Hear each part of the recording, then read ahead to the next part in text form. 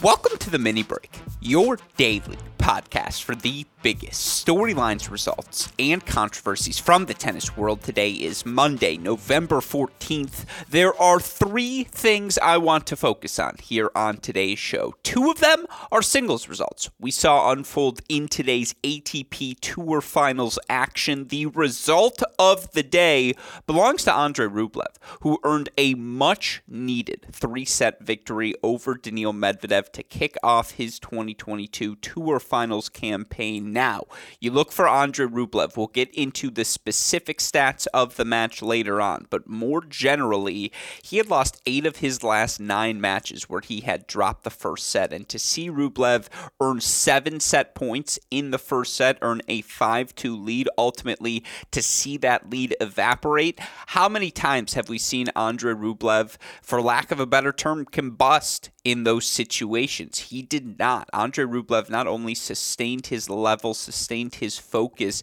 he sustained a degree of physicality I wasn't quite certain. Certainly it seemed like Daniil Medvedev was not certain that Rublev possessed. And even in the third set, when he saw his first 4 match points go astray, he managed to maintain that focus, maintain that high base level, rally in, rally out, shot in, shout out.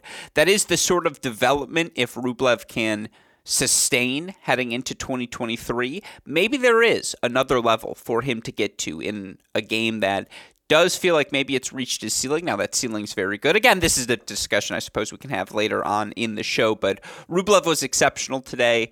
On the flip side of that match, there were some things that went wrong for Daniil Medvedev, some things he has to correct if he wants to regain, I don't want to say an aura of invincibility, because he wasn't on Djokovic levels of aura of invincibility in terms of his hardcourt success, but certainly from the end of 2019 through the start really of this season, again, cloak of invincibility is too extreme. But certainly Daniil Medvedev was one of, if not the guys outside of the Djokovic category, he probably was the guy to beat on hard courts. And here in the home stretch of 2022, that has just not been the case. And I think there are reasons as to why. I don't want to say he struggled, but he hasn't been the guy here in these final 4 months of the season. So plenty of meat on the bone in that Rublev-Medvedev match. We'll get into it. I'll get into it, I should say, as it's just going to be me today here on this show, of course. I didn't forget about Novak Djokovic, who earns, I don't want to say a routine, but certainly a definitive, 6-4, 7-6 victory over Tsitsipas in his first match at the Tour Finals. And look, there was only one break of serve in the match. It happened in Tsitsipas's very first service game. Not a ton of action in that match. Still, there are reasons, to continue to heap praise on Novak Djokovic. Some of the things he does, you're just like, how old are you?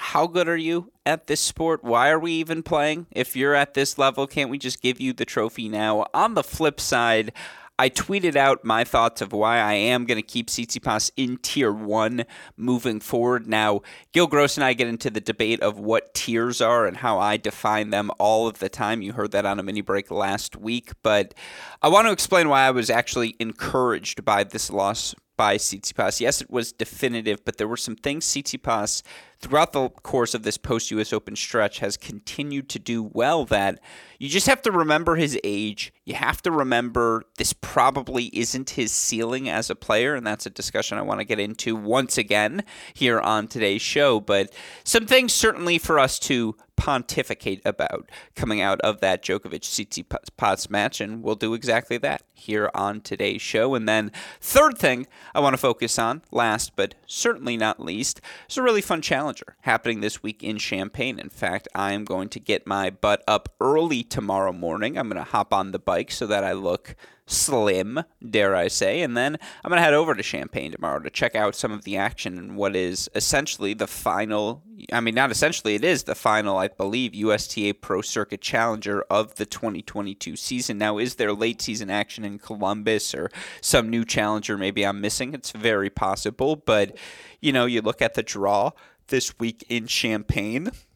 The story of the last 2 weeks, or one of them, has certainly been the rise of Ben Shelton, who with a good week this week can make his top 100 debut. And Shelton's the 4th seed in Champaign. He's taking on a very talented, I don't know if he's a redshirt freshman or sophomore by eligibility, but Carlos Ozalins, if you haven't seen him play, the lefty hits big. We're on indoor hard courts in Champaign. Ben's played a lot of tennis the last 2 weeks. That's going to be a fun match tomorrow. Certainly, you look at top seed Dennis Kudla, 2nd seed Stevie Johnson. We know what they've meant to American men's tennis over the past decade. Chris Eubanks coming off of back-to-back finals. He's the 3rd seed. Jerry Shang, the talented young lefty in action.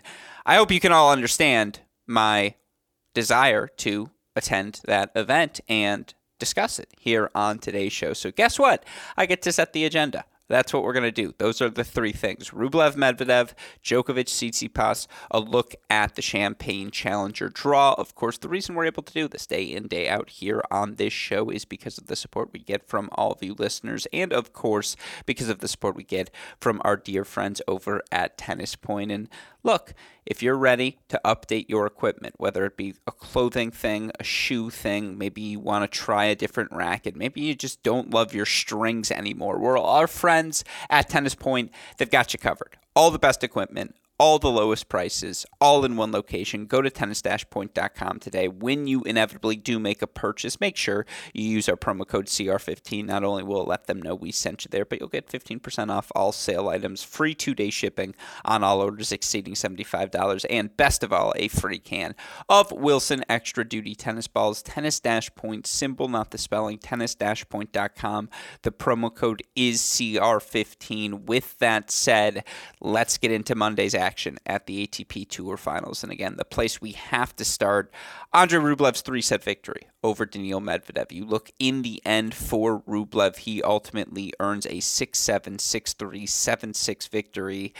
But of course, we have to unpack that scoreline because it is very, very misleading. Simply put, Andrei Rublev won this match 7 different times. He was definitively, even in the 3rd set when Medvedev was keeping pace with Rublev on serve and neither guy gets broken in that 3rd set, Rublev was the better player from start to finish here today. And most indicative of that fact is the fact that he built a 5-2 lead in set number 1. Now, Medvedev holds for 5-3, but, Rublev then blinks for the first time in the match. And what Rublev did so well in those first 7-8 games of the match was just forced Daniil Medvedev to create some sort of offense. Now, for Medvedev in this match, from start to finish, he had success on the first serve, and ultimately, he wins 24 of 30 first serve points for the match, goes now that number seems, in set number 1, he goes 24 of 30 on first set points.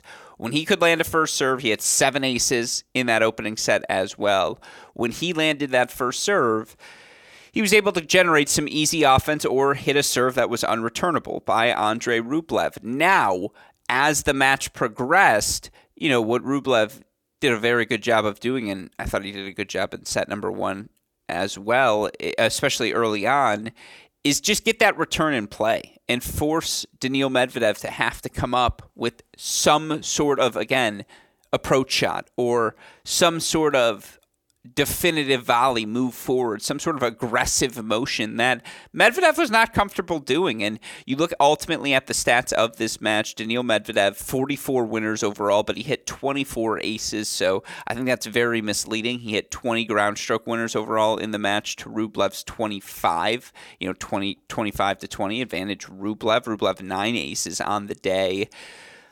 The big thing for me that I noticed in this match, and to, again, 5-3 first set, Rublev doesn't get to set point in his service game, plays a very tentative game, has a high backhand volley at 30-40 that he kind of shanks, and Medvedev then passes him with the backhand down the line on the break point, and that point sort of indicative of the tentativeness Rublev played that game with.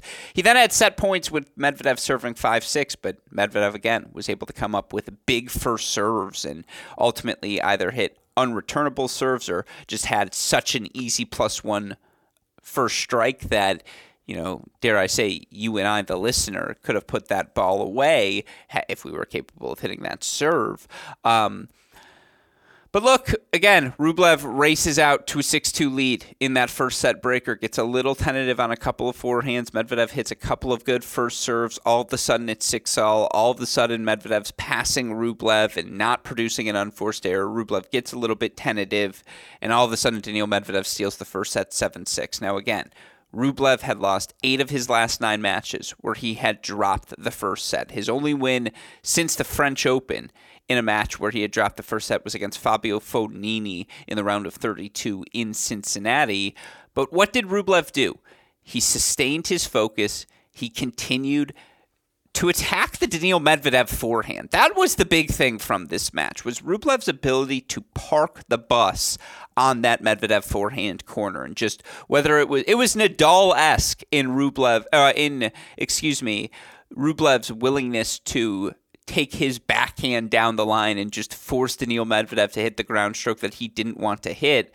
You know, how many times have we seen Nadal do that to Federer, where Nadal's just going backhand up the line, really to anyone, backhand up the line, forcing you to challenge his forehand. That's what Rublev continued to do to Daniil Medvedev. And again, while Medvedev hit 44 winners, 24 of them were aces. It wasn't the forehand that was creating easy success for Daniil Medvedev. He struggled when pinned in that forehand corner. And I think the 2 points that epitomize that moment most are the final 2 points of the match. 7-all in that third set breaker. It's a long 20-plus shot rally. And what does Rublev continue to do? Change direction to the Medvedev forehand, hit a couple of backhands up the line, open things up for himself. You know, then when he gets a forehand, goes extreme cross court to draw the Medvedev error. And then what does he do on the match point? Continues to attack that Medvedev forehand, gets Medvedev crossed over where there's so much open space. He assumed Rublev was going to go to the backhand corner. Rublev doesn't. He goes right back on a swinging volley to the forehand. It's a swinging volley winner. Andrei Rublev has won the match. And again, Rublev had 7 set points in set number 1, was up 5-2 in the set, 6-2 in the first set breaker. He was up 6-3 in the second set breaker. Now, again, only one of those 6-3 set points was on serve. Medvedev hits 2 good first serves, and then the 6-5 point we'll get back to in a second that Medvedev is able to win. Same thing, we'll get 7-6 or 6-7 down. That one's on Medvedev's serve. It's a good first serve to help him win the point. Rublev did not blink. Rublev, yes, he got frustrated, but he didn't get frustrated to the point of losing his level. And again, for Andrei Rublev to get this victory, you look for Rublev last season where at the Tour Finals he loses to Djokovic in straight sets, loses to Casper Ruud 7-6 in the third, does get a win over Tsitsipas, but ultimately it was a win that did not matter. You look for him in 2020, again, gets a win over Dominic Thiem, but losses to Tsitsipas and Nadal. He gets a first match victory.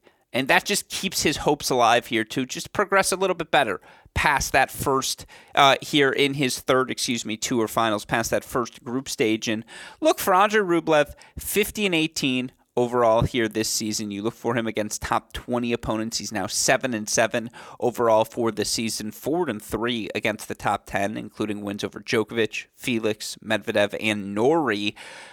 Andrei Rublev also statistically has had a very good year. He's one of just 10 players in the top 50 to rank top 25 in both hold and break percentage. Andrei Rublev, 12 quarterfinals. That ranks tied for third most on the year here this season. 9 quarterfinals, tied for second most on the year. 4 titles for Rublev. That's tied for the second most on the year here this season. And then, you look for Andrei Rublev now, 50 wins here in 2022. Here's a list of players with 50 wins here this season, and this is obvious given he's at the ATP Tour Finals, but Tsitsipas, Alcaraz, Felix, Rublev. Yes, Rublev plays a ton of events. There's no doubt about that, but he also wins a lot at every event that he plays. And yes, he didn't have the best year at the Slams. And would he trade his season for Taylor Fritz? It was a fun hypothetical that I did with Gil Gross a couple of weeks back on the Mini Break podcast. The answer might be yes. He might take that Indian Wells title over anything else he's accomplished this season. But guess what? He gets this victory. And again, to get back to the physicality, the 7-all point, 20-plus shots, the first point of the third set breaker, 20-plus shots. Rublev was not impatient. He knew if he waited long enough, Daniil Medvedev, particularly on the forehand wing, was going to leave something short. And the amount of times those long rallies ended with Rublev snapping a forehand up the line that Medvedev couldn't quite track down, or popped up for an easy volley winner. I mean, again, you look at the stats in this match. Andrei Rublev, 34 winners overall, 25 of them on that forehand wing. No winners on the backhand side, but only 7 unforced errors on that side. 34 winners against 32 unforced errors overall. Medvedev, also 32 unforced errors. And again, from the ground, 25 winners for Rublev to Medvedev's 20.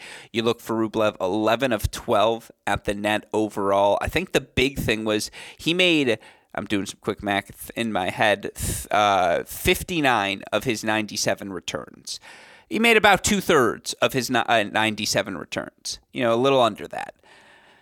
He forced Daniil Medvedev to work, and this is where we get to the flip side of the equation. Medvedev for the match, 4 of 5 at the net. And here's the big stat. You want to know how he fought off 2 of those match points from 3-6 down in the third set breaker?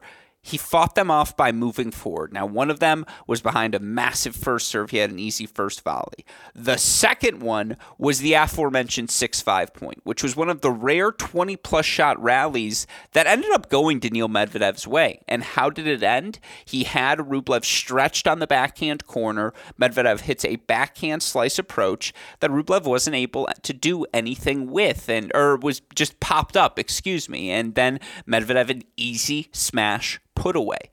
2 of his 4 points won at the net came when he was down match point.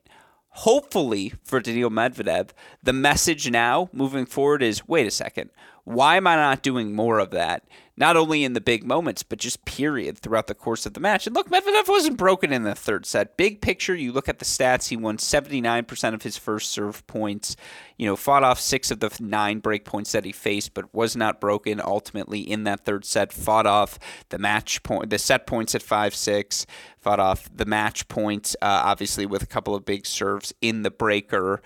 You look for Daniil Medvedev, though, for what it's worth, 4-9 in deciding sets here this season. I think it's because he gets a little bit passive. I think it's because he's playing on the terms of the other player. You look at the people who have beaten him now in third sets: Rublev's, Stan's, Kyrgios's, Tsitsipas, even Ugo Humbert earlier in the season. Those are big hitters. And yeah, I excluded Djokovic. I excluded Nadal. That's a different category of deciding set. But he just got a little passive and he thought Rublev was going to miss. He thought Rublev was going to blink. And certainly there were times when Rublev did exactly that. And coming off of that match point he fought off at 6-5, Medvedev's probably thinking in his head, I got this, but, plays a tentative point on serve at 7-all.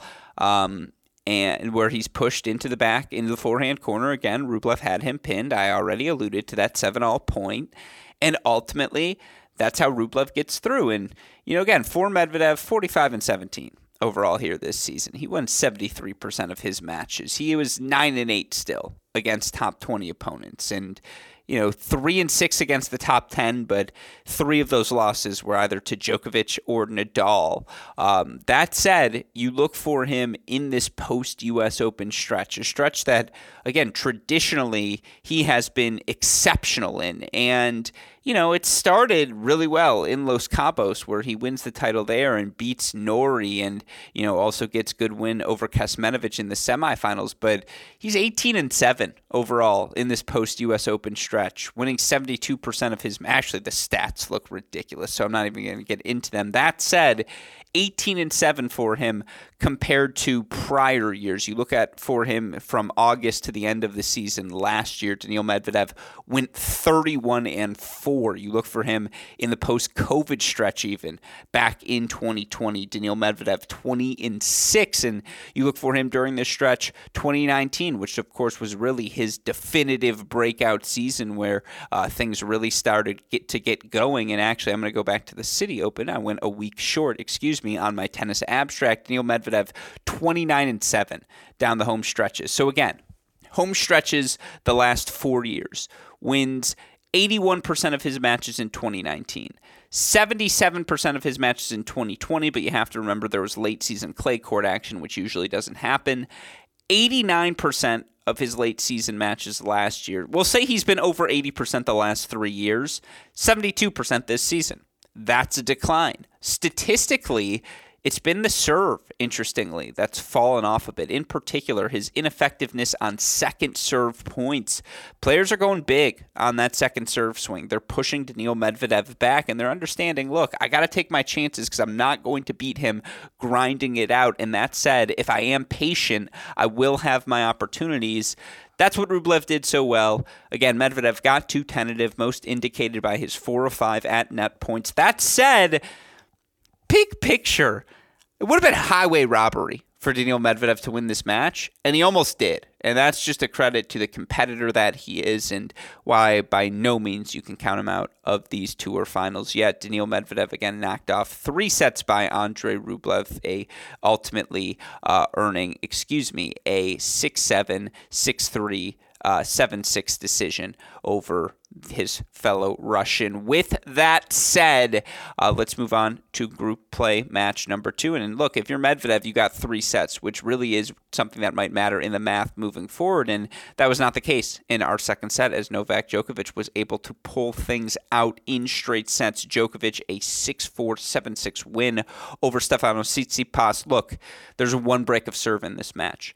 It was Tsitsipas's opening service game. Djokovic broke for 2-love. He never looked back in the second set.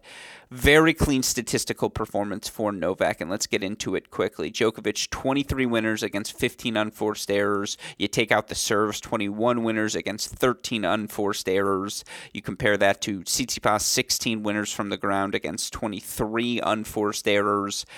Djokovic was the better player in the extended baseline rallies. Djokovic was somehow even more efficient than Tsitsipas, whether it was serve out wide, first forehand to the backhand, which was the pattern we saw most frequently, or even serve into the body, first forehand to the open space.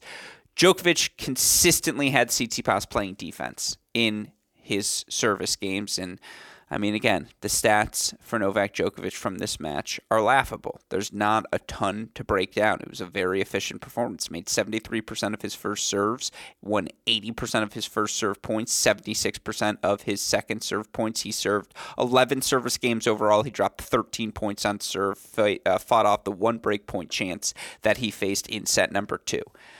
It's a clean performance for Novak Djokovic. That's why Djokovic is the unequivocal favorite at this event. And Djokovic now 38-7 overall this year, winning 84% of his matches. He and Medvedev, the only players top 10 in both hold and break percentage. And, again, what's most remarkable, I suppose, for Djokovic is given how limited of a schedule he played. He has now 7 top 10 wins overall, 3 of them over Tsitsipas in the past month. But those 7 top 10 wins, that ranks tied for second, with Tsitsipas and Nadal trailing just Alcaraz and Rune in terms of total top 10 wins. And if Djokovic has good ATP finals, he might end up the year, A, as the only player in double-digit top 10 wins, but B, with the most top 10 wins, which would just be laughable given how limited of a schedule that he played. With that said, I know that's limited Novak Djokovic analysis. What do you want me to say?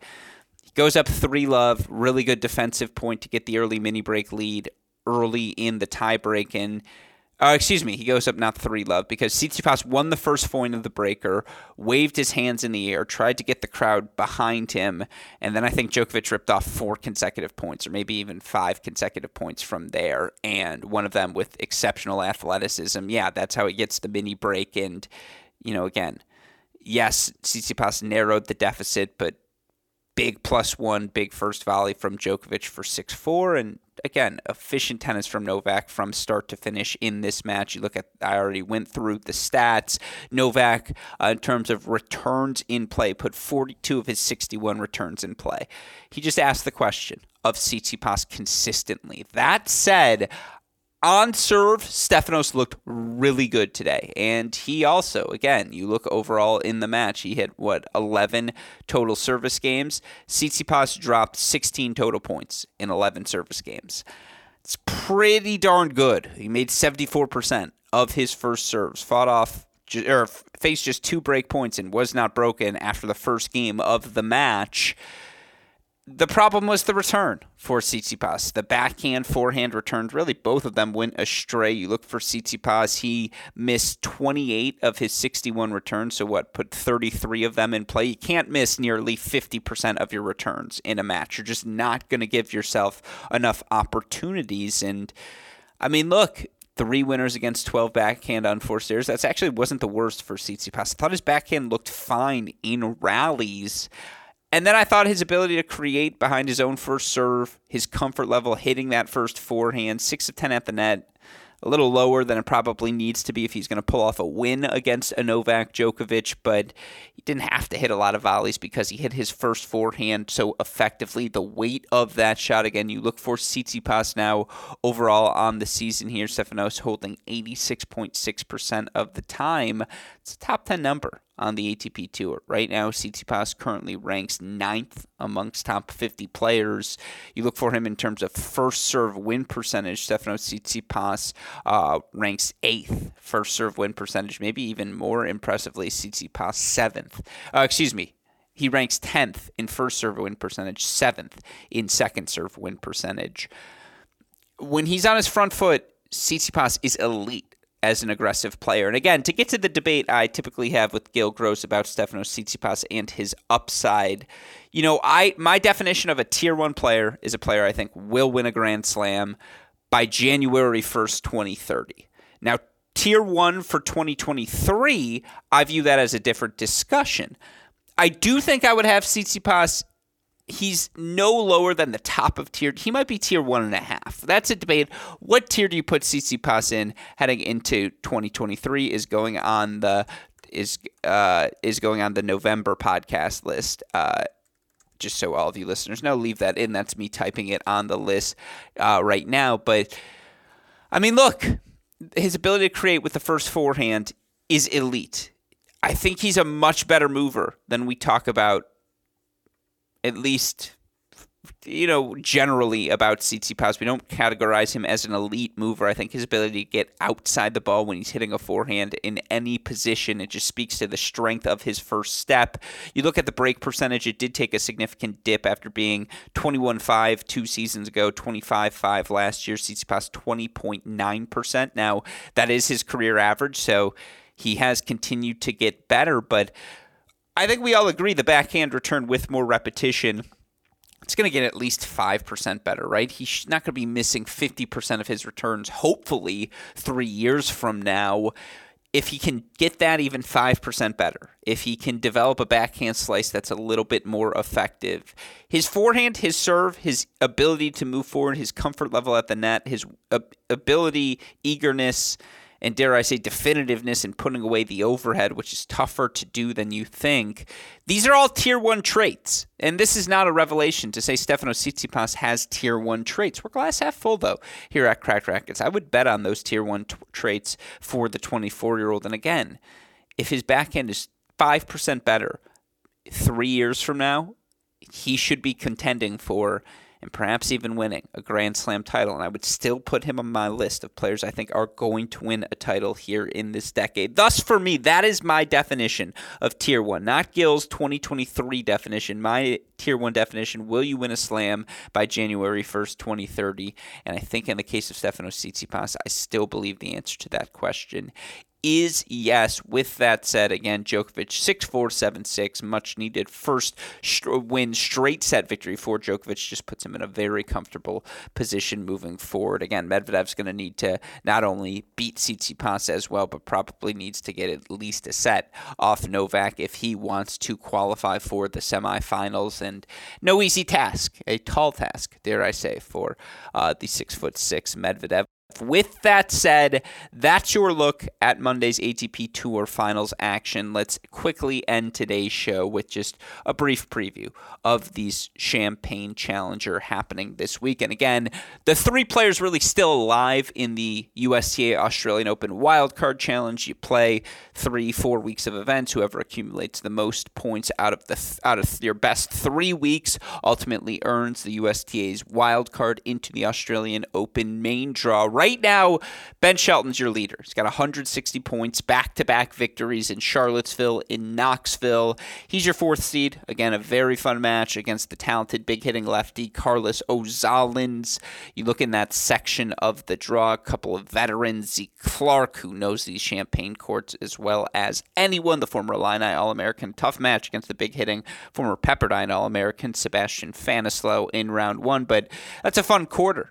Stefan Kozlov, who needs these points if he wants to retain his top 150 spot. You look for Kozlov right now, who had a ton of points fall off after he had such a strong ending to last season. Kozlov currently sitting at number 193. He needs a good week here in Champaign to just keep himself in a comfortable position, top 100 in sight entering next season. So keep your eye on Kozlov, who's in that Ben Shelton quarter. That would be a really fun quarterfinal match on Friday. Of course, a couple of veterans. We'll start with Dennis Kudla, Paul Jubb, former NCAA singles champion in his section, Alex Vukic, who top 150 player in the world, former Illinois All-American. He knows these Champaign courts well. He'll have a home crowd behind him. That'll be a fun section of the draw to watch. Of course, the college GOAT, Stevie Johnson, he's got an Illini in his section. He's going to face rising junior Hunter Heck in match number 1. Johnson should win that match, but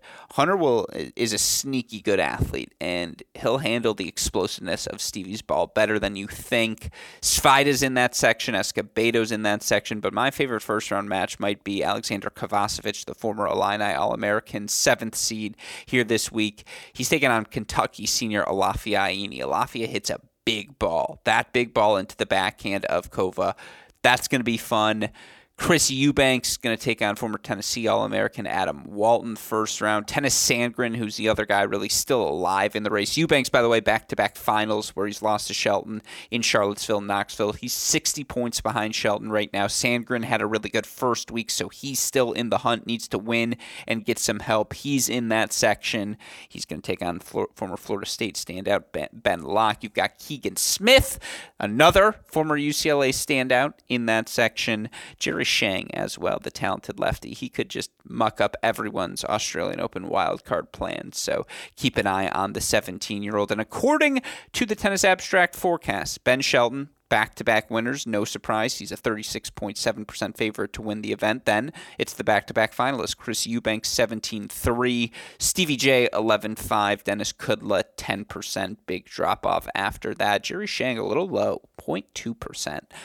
Interesting to see where they have things. With that said, that's your look at Champaign. I'm going to go there tomorrow, try and get some interviews for all of you listeners with the players. But hopefully all of you are tuning in to this late or mid-November action as things are still happening here in the pro tennis world. Of course, we'll be here every day to cover all of the action. Shout out, as always, to our super producer, Daniel Westoff, for the of an editing job he does day in, day out, making all of our content possible. Just in case you missed it, over on the Cracked Interviews podcast, Tanner Stump, J.Y. Oban, Fiona Crawley, Brandon Nakashima, Ellen Perez. We've had a lot of fun guests. Go search the Cracked Interviews podcast wherever you listen to your shows. Go give them a listen. I promise you'll enjoy them. Of course, check out the Great Shot podcast feed as well. All of these links available over on our website or on social media, Twitter, Instagram, Facebook, YouTube. You can follow us at Cracked Rackets, or you can follow me directly at A.L. Gruskin. Of course, a shout-out as well to our friends at Tennis Point. Remember, tennis-point.com. The promo code is CR15 for all of the latest and greatest equipment in the tennis world. With that said, for our fantastic super producer, Daniel Westoff, our friends at Tennis Point, and from all of us here at both Cracked Rackets and the Tennis Channel Podcast Network, I'm your host, Alex Gruskin. You know what we say. That's the break. We'll talk to you all tomorrow. Thanks, everyone.